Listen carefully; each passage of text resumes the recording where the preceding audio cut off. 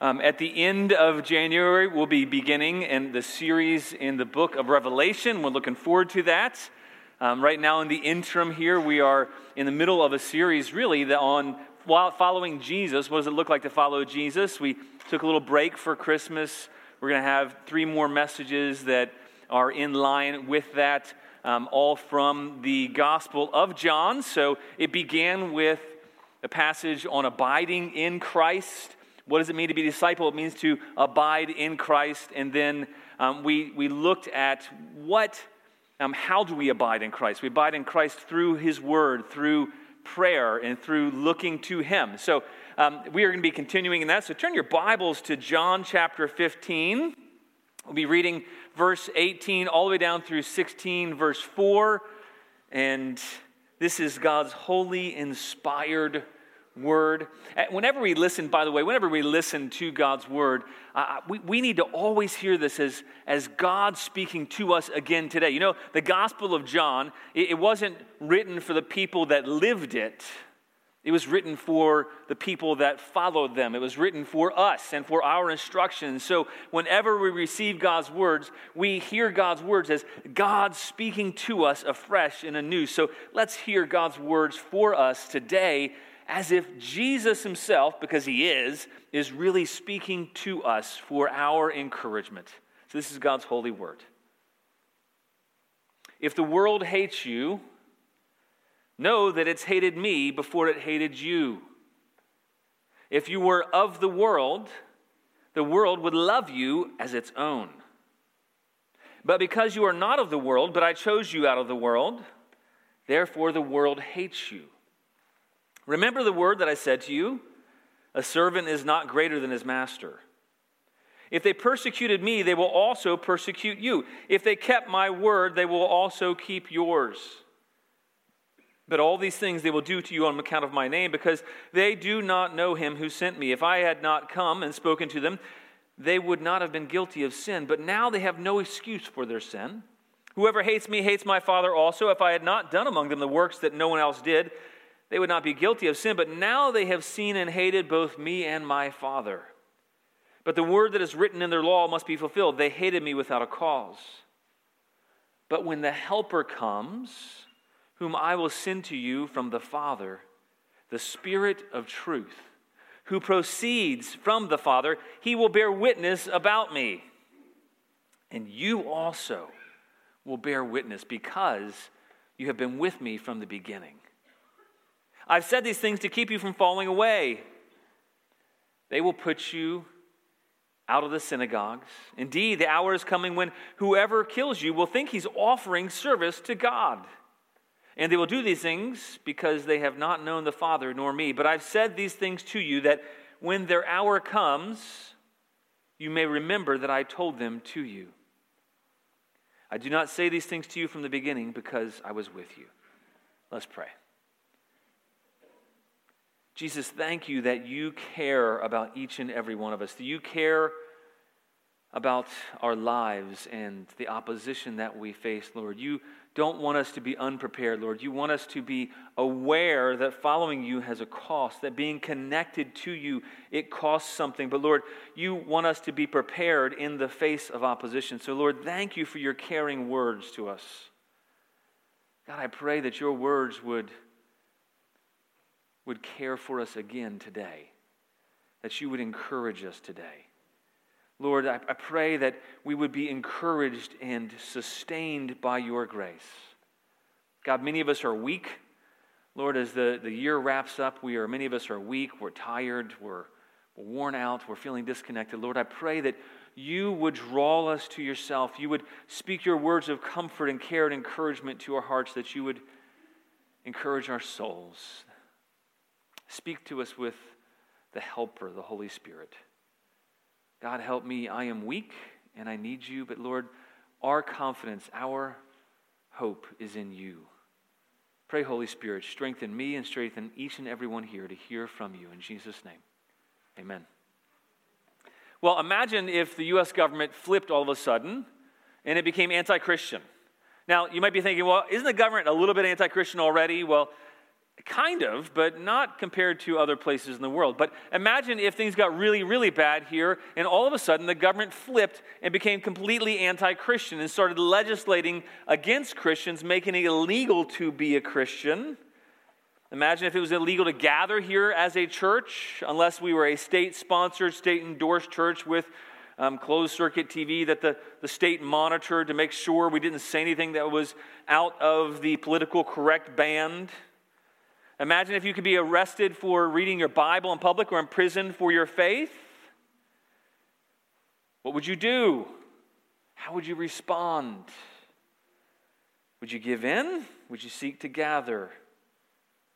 Now, we might not face opposition like this currently, but if you are a Christian, you're going to experience opposition in some form. As a Christian, you're going to experience opposition in some form. Otherwise, you should wonder, am I really a believer? If I'm following Jesus, Jesus says that following him means that we're going to experience opposition. So what do you do in the face of opposition? You know, not that dramatic opposition to begin with, but what do you do in the face of maybe normal everyday opposition? It might be an indicator of how you're going to respond when things get worse. When people ridicule, when they make fun of you, when they reject you, when they don't accept you. What do you do in the face of opposition? Are you prepared for that opposition? If we're in Christ, if we're following Jesus, opposition will come, and Jesus does not want us to be unprepared. He doesn't want us to be unaware. The first two messages that we shared from John 15 were about abiding in Jesus or being connected. What does it mean to be a follower of Jesus? It means to abide in him. And then how do we grow as followers of Jesus? We grow by abiding in his word, by abiding in prayer, and then abiding in his love. And yet, right after that, Jesus immediately shifts from this talk about love to all of a sudden talking about hate. And that should come as a little bit of a shock if you're reading through John 15 and you're reading about how we abide in Jesus, and you have this wonderful, really encouraging moments, and we're abiding in Jesus, and we grow by being connected to the vine and abiding in his word, abiding in prayer. Whatever we ask the Father, he will give it to us, and then we abide in his love. That's how we keep his commandments. We abide in his love. We stay in his love. And Jesus says, but not everybody is going to love you like that. Not everybody's going to love you because I love you. In fact, people will hate you. And so he shifts from talking about being a disciple looks like experiencing the love of God to saying it also looks like experiencing the hatred of the world. And so he says, if you are hated by the world. Now, why does Jesus do that? He wants to prepare them. This passage is not meant to be scary. It's meant to communicate his care to each and every one of us. That Jesus doesn't want us to be unprepared from whatever level of opposition you might face. Maybe that's the rejection at work or rejection at school, or maybe that's people making fun of you, ridiculing you. Whatever level of opposition you face, he doesn't want you to be unprepared, and he wants you to not only expect it, but to stand firm and not fall away in the midst of it. And that's why he's giving this instruction to his disciples. He's already kind of blown them away by telling them he loves them with the same love that the Father has loved him. Now, we need to be reminded of that too. We need to be reminded prior to facing opposition that Jesus loves us with the same love that God has loved him. With the exact same love that the Father loves Jesus, Jesus loves us. But in the midst of that, with our relationship with Jesus also comes opposition. You know, sometimes we can think that if God loves us, if we keep his commandments, if we abide in his love, that life will be easy. You ever kind of got lulled into that notion? You know, I think it's really good at the end of the year as we think about things, to not be lulled to sleep, to not be lulled into thinking things are supposed to be easy if you're a Christian. That, you know what, at the end of the year when we reevaluate our lives, we reevaluate how things are going, and we can think, oh no, things are hard. God must not love us. And he says, no, God loves you, so things are going to be hard. You're going to experience opposition. That's actually meant to be an encouragement. He doesn't want his disciples to fall into a trap of thinking that God doesn't love them when the world begins to hate them and persecute them. He doesn't want them to be shocked and surprised when they experience opposition. There's a cost to following Jesus, and his disciples need to be aware of that cost. We're secure in the love of God. We are secure in Jesus. We continue to abide in Him. But that doesn't mean that the world will like us. And in fact, it actually should mean, it will mean that the world will not like us. The main idea that I think Jesus wants us to get from this passage is that if you are abiding in Jesus, if you're abiding in Christ, be prepared for opposition. Be prepared for opposition and encouraged to stand in Him. Now, for some of you, you just came from some opposition because at Christmas time, you can face opposition for your faith. You can say, something's wrong. Lord, what's wrong? He says, no, that's a sign that you love me, that you experience opposition because of me. And He wants to encourage us to stand in Him. You're a disciple of Jesus, you can expect it's only a matter of time before the world will hate us. So right after the bat, right after talking about abiding in Jesus Christ, we need to see there's a cost for abiding, there's a cost to being connected to Jesus. If we're abiding in Christ, the first thing we're going to see in this passage is the world will hate us because of Christ. If you are abiding in Christ, the world's going to hate you because of Christ. What does it mean to be a disciple? Well, it means to abide in Him. It means to grow in Him by His word. It also means to share in His sufferings. Now, we might not experience much persecution or opposition, but Chinese Christians, they're experiencing that firsthand. This past September, China, they banned one of Beijing's largest Protestant churches after the church rejected authorities' repeated requests to install closed-circuit TV cameras all over the church so they could monitor what the church said. And the church said no, they refused. And so the government shut the church down and they confiscated the building. They confiscated everything the church had, and the church is legally banned, and its illegal promotional material was taken, i.e. Bibles were taken. China's constitution supposedly guarantees religious freedom, but starting about 6 years ago, President Xi Jinping has tightened restrictions on religion, and for a lot of worshipers and pastors to accept the authority and the oversight of the communist government to tell them what they can and can't say, it is, and it should be, seen as a betrayal of their faith. Just this past December, and just December 10th, not even 20 days ago, the South China Morning Post, it reported that 100 Christians were snatched in overnight raids on the underground Chinese church. Worshippers were taken from their homes, off the streets, coordinated crackdowns across Chengdu in the Sichuan province. About 100 worshippers were snatched from their homes. Chinese authorities targeted members of the Early Rain Covenant Church.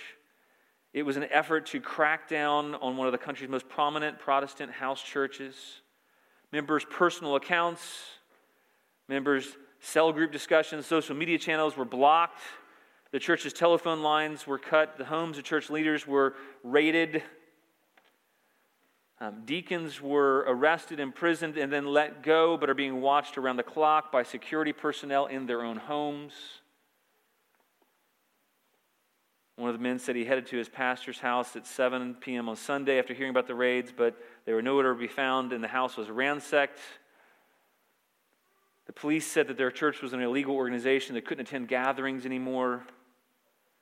According to Bob Fu of China Aid, he says the crackdown represented a major escalation of religious persecution in China. There's more than 100,000 cases of detention of Christians this year alone. Let that sink in for a minute. What's wrong? Probably nothing. They're probably preaching the gospel.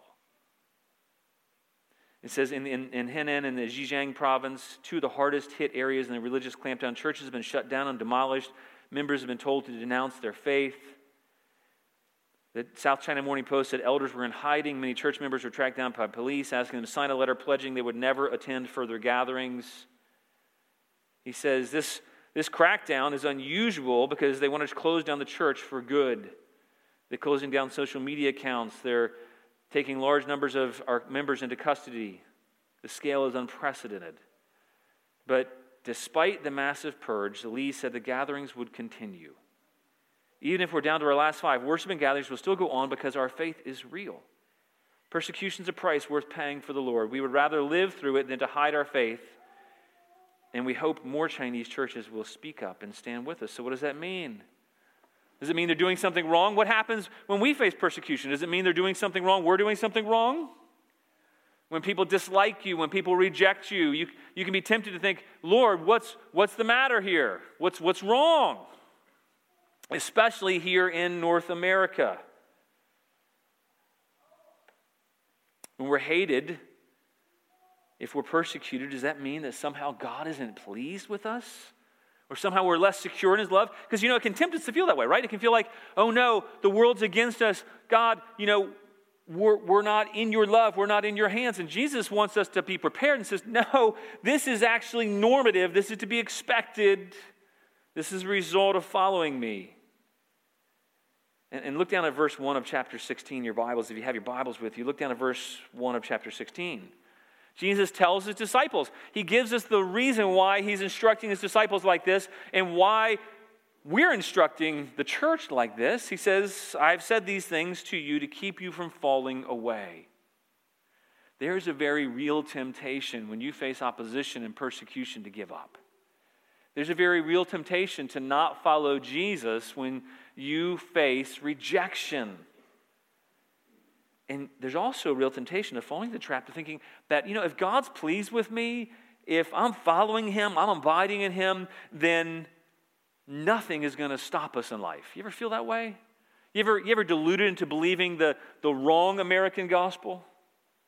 The wrong American gospel that says, since we're king's kids, since we're princes and princesses, since we're joint heirs with Jesus, the thinking goes, then surely God's going to make us prosperous. We'll have favor in the world. God's going to keep us from the effects of the world around us. And Jesus says, no, I don't want you to be unprepared.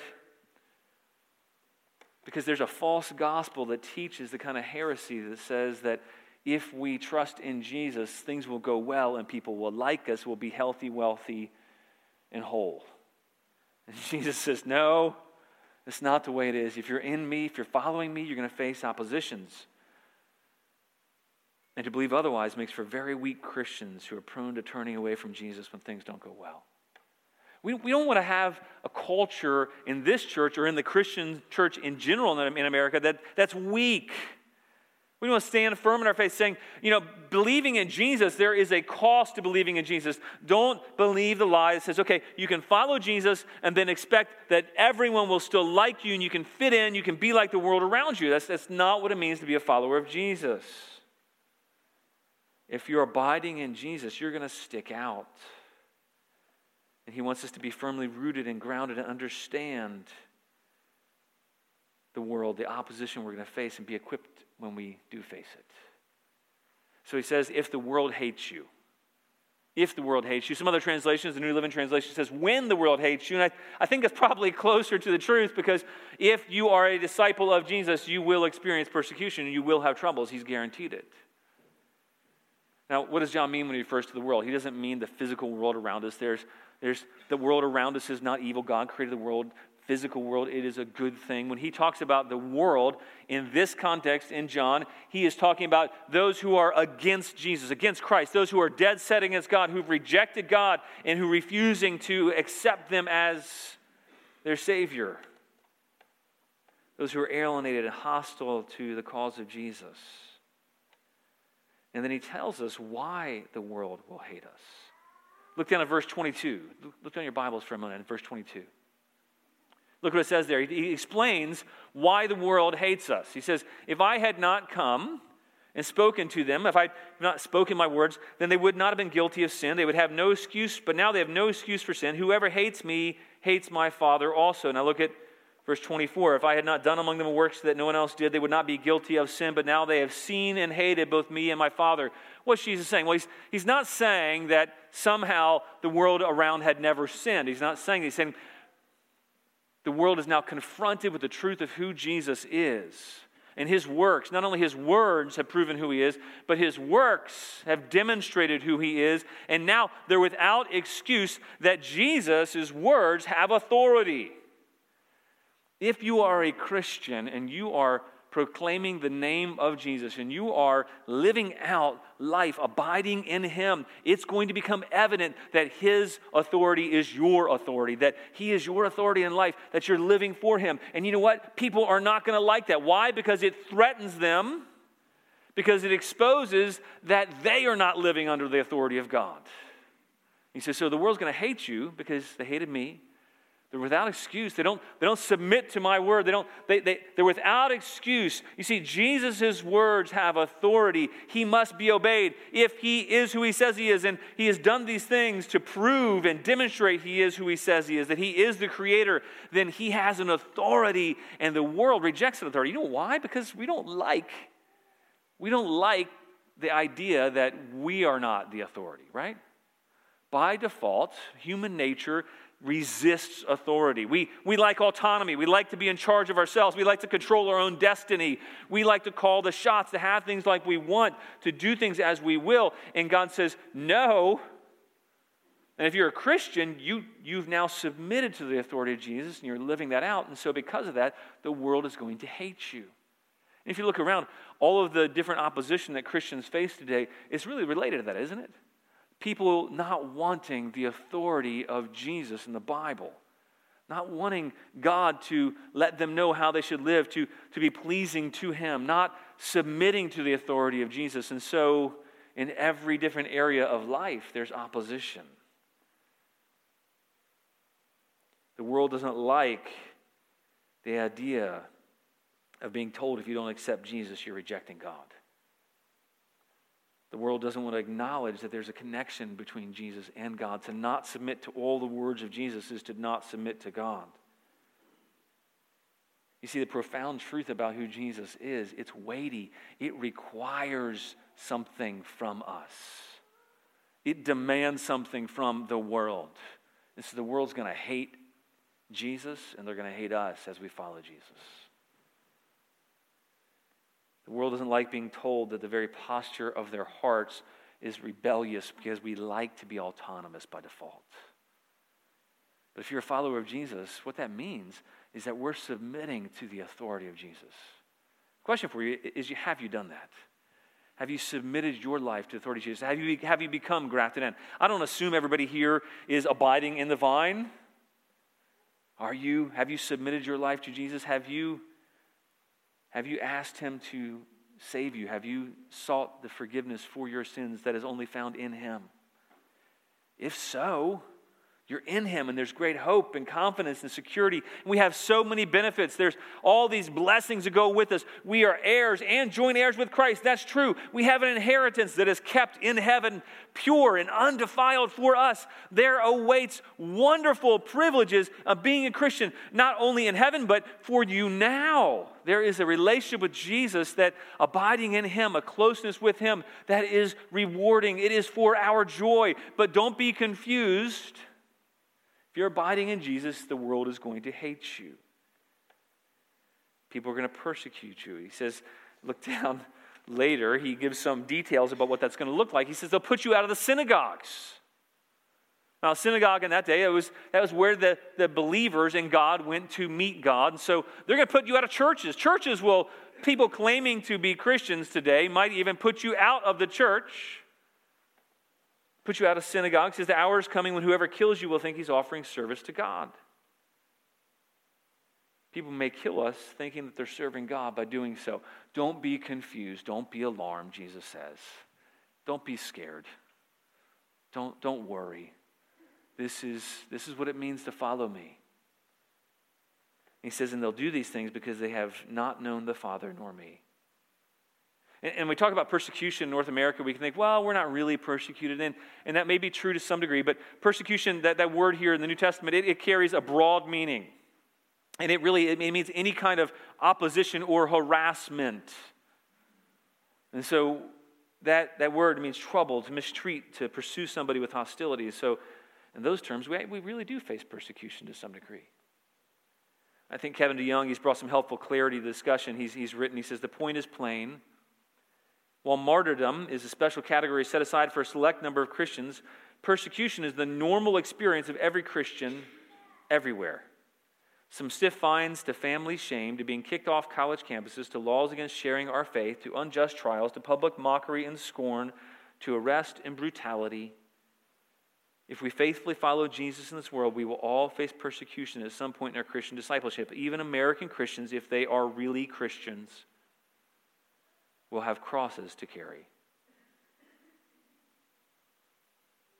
Christians are ridiculed and treated with hostility. We're going to face persecution. Don't be alarmed.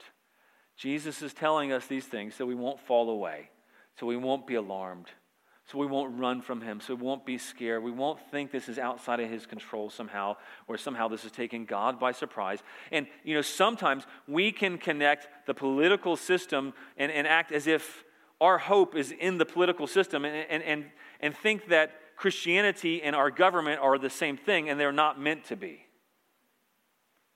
Our hope is in Christ, not in what our government does to us. Our hope's in Christ, not in how we are opposed or not opposed. He says people will hate us, but then he gives us hope. That's the second thing we need to see from this passage, is that if we are abiding in Christ, we can have great confidence when the world hates us. If you're abiding in Christ, why does he write us these words? Because he doesn't want us to fall away. He wants us to remember, to be firm, to have great confidence in him. If we're abiding in Christ, we can have great confidence when the world hates us. Don't be freaked out. Don't be worried. Now, I'm not at the same time saying that we shouldn't try to change legislation so that Christians can enjoy freedom to share the gospel. That's a good thing. It's one of the wonderful benefits, the privileges that we have. Being able to gather here on Sunday morning is a privilege that we need to try to protect. Why? So we can proclaim the gospel. But when we experience opposition, we can have great confidence when the world hates us. In the midst of the world hating us, we can take comfort knowing that we're following in the footsteps of Jesus. Think about it for a second. Jesus was rejected by his own people. Jesus was not recognized as God by the very people whom he called himself by name. And yet they didn't recognize him for who he was.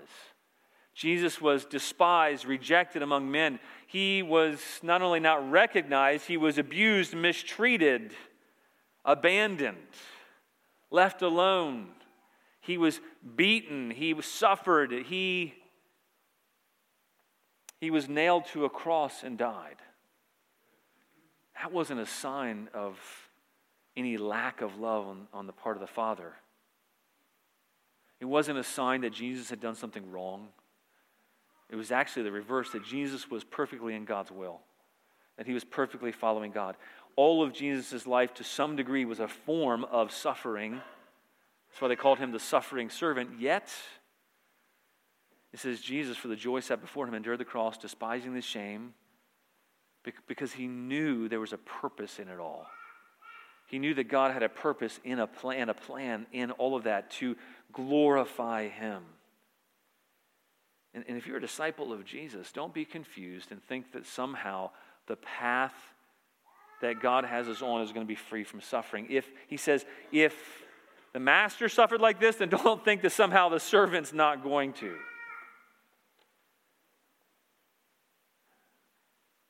What a privilege it is, though, to be like Jesus and suffer the same hatred that he did for the same reasons he did. If the world hates you because you're disciples of Jesus, that should give you confidence that God's at work, that you're following his plan. He says, and look in verse 19 of chapter 5, he says, if you were of the world would love you as its own. But because you are not of the world, but I chose you out of the world, therefore the world hates you. There's a couple things going on in that verse, aren't there?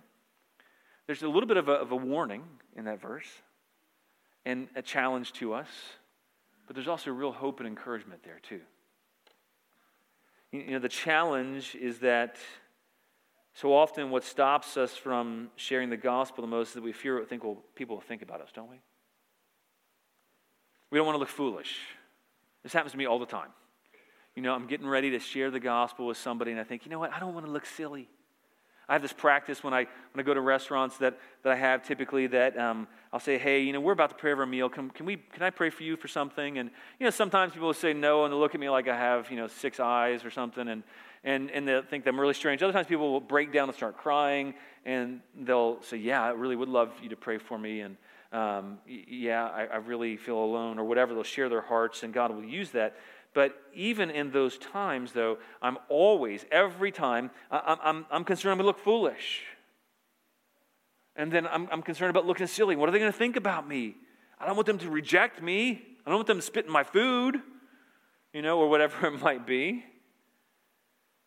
To some degree, what keeps us from living out our lives as faithful followers of Jesus Christ, as faithful disciples, is that we fear the world is going to reject us. But Jesus says, hey, don't sweat that. Realize the world is going to hate you. Embrace that. I'm not saying we should seek to be hated or we should be jerks so that people will hate us. No, he's not talking about that. But he's saying, hey, don't be afraid of that. Instead, say, you know what? This is part of what it means to be a disciple of Jesus. I'm actually going to embrace my role. If I'm loving Jesus, then the world's going to hate me. That's who I am. And I want to go in confidence knowing, hey, God loves me. I'm abiding in him. I have nothing to fear because he loves me. He's accepted me. He loves me with the same love that the Father loves me. Therefore, I will never be rejected. And so there's hope. There's encouragement here. What's the reverse? Do we really want to be liked by the world? Do you really? We can believe the lie of the devil of wanting to be liked by the world, wanting to be accepted, wanting to be famous, wanting people to think we're impressive. But do we really want that? Do you really want that? Do we want to be accepted by the world? We want to maybe ask it a different way, put it in the reverse of what Jesus says here of his words. Do we want the world to love us as its own? He says, if you're of the world would love you as its own. If you're a Christian, there's a challenge there. Christian, you don't want the world to love you as its own. All the world has is hostility, enmity against God and death. So what does that mean for us? Not only is it going to be challenging to us about whether or not we're living to be accepted or liked or loved by the world, it should bring us up short and remind us, look, we don't want to live to be accepted or liked or loved by the world because we're loved by Jesus, because we're abiding in him. And if we're already loved and we're already completely accepted by Jesus, why do we seek to live in such a way that we seek the acceptance or approval of the world?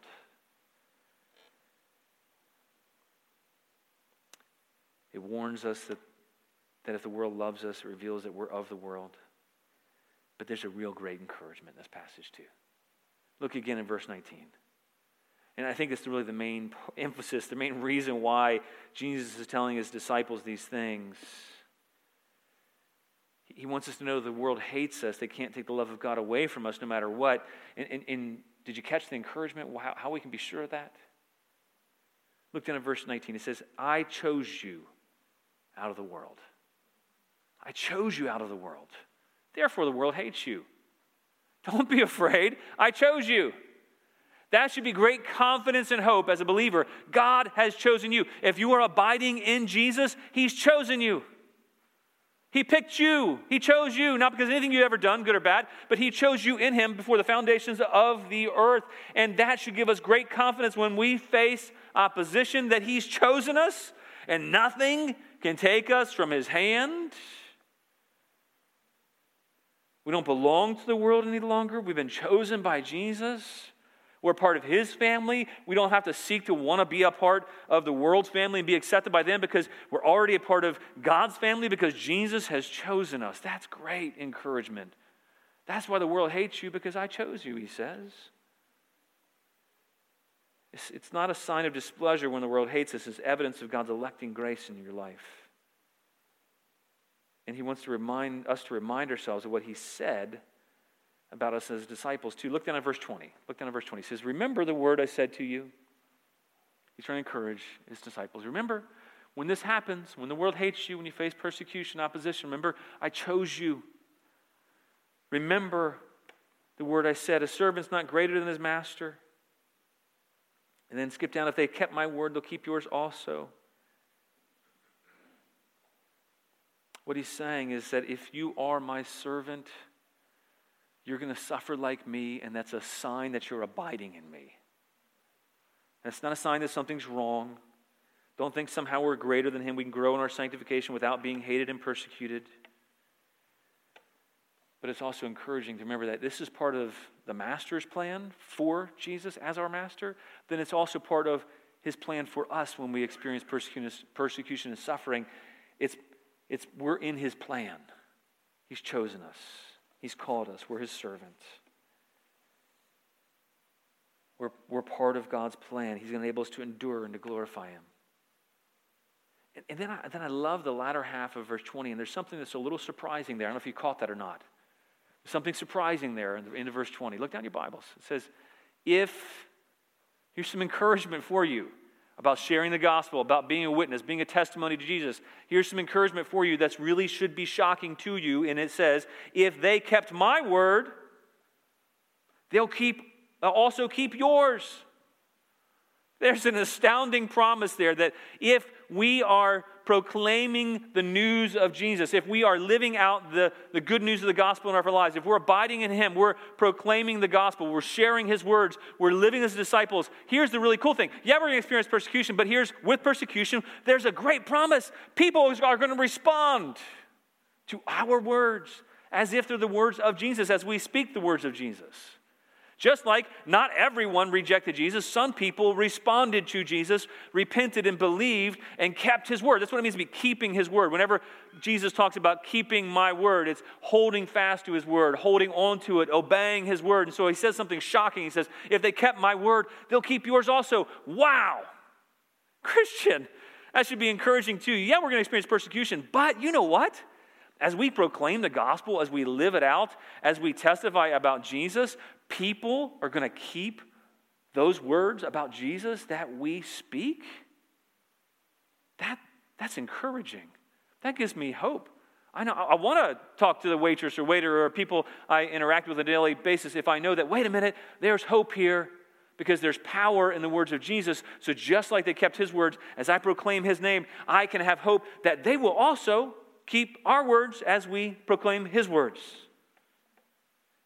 There's hope. There's a promise that we get to be a part of God's redemptive plans in history. In the midst of persecution, realize that we have the words of Jesus that some people will keep. And that's really good news in a lost and dying world. Verse 21 tells us when people reject us because we follow Jesus, though, they're really revealing they're rejecting God and that they don't know God. Now I want you to skip down to verse 26. There's even more hope, even more encouragement in the midst of persecution and suffering. There's hope that we're chosen by God. This is all a part of his plan. There is hope that our words will be effective like his words were effective. And there's also hope that we have not been left alone. Look in verse 26. I love this promise. And actually, next week, we're going to be looking at it in even more depth, what this coming of the Helper means. As the disciples, we're not left alone. We have the Helper, the Holy Spirit. We're going to look at that in more depth next week. But for now, just a little taste, we can be encouraged because he's chosen us. We're part of God's plans. He's going to make our words effective like his words have been effective. And then he has given us a helper. He's given us a helper. Well, that's a really lowly term in one sense for the Holy Spirit. He's given us a helper. But at the same time, it's the most exalted term. He's the helper. He's the one who comes alongside. And John's the only New Testament author to use that word for pointing to the Holy Spirit. And in John 14, he says, when I send you the helper will be with you forever. And so as you're reading down through John 15 and on John 16, you're to get that. Wait a minute. He's talking about sending the helper. In the midst of persecution, in the midst of opposition, we can have confidence and encouragement that he has now, after John, he has now sent the helper. We're not alone. That should be faith building. We're not alone. We have the helper who's come from the Father. And that the word of coming from the Father is like issuing like a river comes from the mouth. Like it's pouring out. It's coming out from the Father. The Holy Spirit has been poured out on us from the Father. He's the Spirit of truth. He's the one who proclaims the truth. He proceeds out from the Father. He bears witness about Jesus. Earlier in John 14, he said, He'll teach you all things. Don't be afraid when you experience opposition and persecution. He's going to teach you all things. You have the helper. You have the same help that Jesus had. You have the same encourager that Jesus had. You have the same one bringing to your remembrance the things that the Holy Spirit brought to Jesus, the God-man's remembrance. He's fully man, he's fully God, and as man, he needed to be reminded by the Holy Spirit. And the helper is called the Spirit of truth. He comes from the Father. He bears witness about Jesus.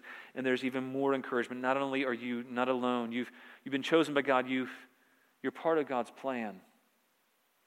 God's not left you alone. He's given you His words that will be effective. It says also, and look in verse 27, you also, like the Holy Spirit, will bear witness because you have the Holy Spirit. He says, because you've been with me from the beginning to His disciples, we have the truth of Jesus and we bear witness about Jesus, enabled by the Helper. The Holy Spirit, He's told us earlier in John, will be with us forever. He teaches us. He brings remembrance. He bears witness, and He's going to enable us to bear witness about Jesus in the midst of the world hating and persecuting. And that's been the effect on the church in China, by the way. The pastor of one of the churches that were imprisoned, and he is still in jail currently. He wrote a letter a couple weeks ago, I think about 10 days ago, and it was entitled A Declaration of Faithful Disobedience. I'm not going to read the whole letter. It's quite lengthy. I encourage you to go and read it if you can. A declaration of faithful disobedience, and he talks about what does it look like to follow Jesus and to disobey the law in order to follow Jesus. And so he responds, and he wrote a letter, and he prepared it ahead of time, and it was released after a couple of days. He was in jail. But I just want to read you a portion of what he shared, where his hope, his encouragement was and is. He writes, if God decides to use the persecution of this communist regime against the church to help more Chinese people to despair of their futures, to lead them through a spiritual wilderness of disillusionment, and through this to make them know Jesus, if through this He continues disciplining and building up His church, then I am joyfully willing to submit to God's plans, for His plans are always benevolent and good. Precisely because none of my words and actions are directed towards seeking and hoping for societal and political transformation, I have no fear of any social or political power. For the Bible teaches God establishes governmental authorities in order to terrorize evildoers, not to terrorize doers of good. If believers in Jesus do no wrong, they should not be afraid of dark powers. Even though I am weak, I firmly believe this is the promise of the gospel. It is what I've devoted all my energy to. It's the good news I'm spreading throughout Chinese society. He goes on to say, I hope God uses me by means of first losing my personal freedom to tell those who have deprived me of my personal freedom that there is an authority higher than their authority. There's freedom they cannot restrain. A freedom that fills the church of the crucified and risen Christ. I will serve my sentence, but I will not serve the law. I will be executed, but I will not plead guilty. Moreover, I must point out that persecution against the Lord's church and all the Chinese people who believe in Jesus Christ is the most wicked and most horrendous evil of Chinese society. This is not only a sin against Christians, it is a sin against all non-Christians, for the government is brutally and ruthlessly threatening them and hindering them from coming to Jesus. There is no greater wickedness in the world than this. If this regime is one day overthrown by God, it'll be for no reason than God's righteous punishment and revenge for this evil. There's only ever been a 1,000-year church. There's never been a 1,000-year government. There's only eternal faith. There's no eternal power. Those who lock me up will one day be locked up by angels. Those who interrogate me will be questioned and judged by Christ. When I think of this, the Lord fills me with a natural compassion and grief towards those who are attempting to and actively imprison me. Pray the Lord would use me. He would grant me patience and wisdom. I might take the gospel to them. separate me from my wife and children, ruin my reputation, destroy my life and family. The authorities are capable of doing all these things. However, no one in this world can force me to renounce my faith. No one can make me change my life. No one can raise me from the dead. And so, respectable officers, stop committing evil. This is not for my benefit, but rather for yours and your children's. I plead earnestly with you to stay your hands, for why should you be willing to pay the price of eternal damnation in hell for the sake of a lowly sinner such as I? Jesus is the Christ, Son of the eternal living God.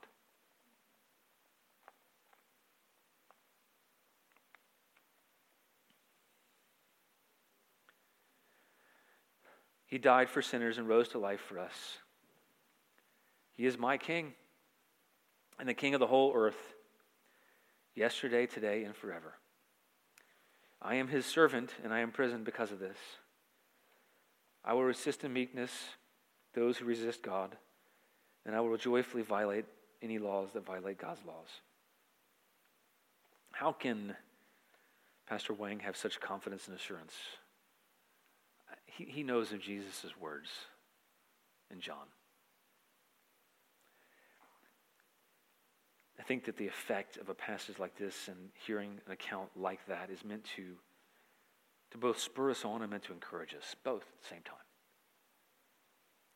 To spur us on to live for Jesus, to abide in him, to remain in him, to seek to grow in him.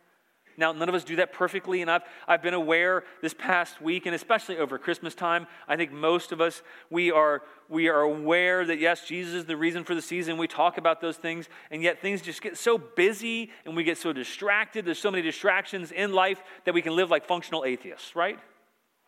We can live like functional atheists. We can come to this time.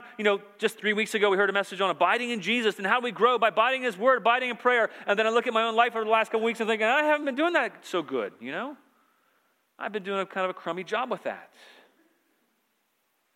This encouragement, the way back is, it's not complex. It's not to feel undue guilt. It's to say, no, he's grafted you in. Just abide in him. Abide in him. Pursue abiding in him. Pursue abiding in his word, abiding in prayer, and then live for him.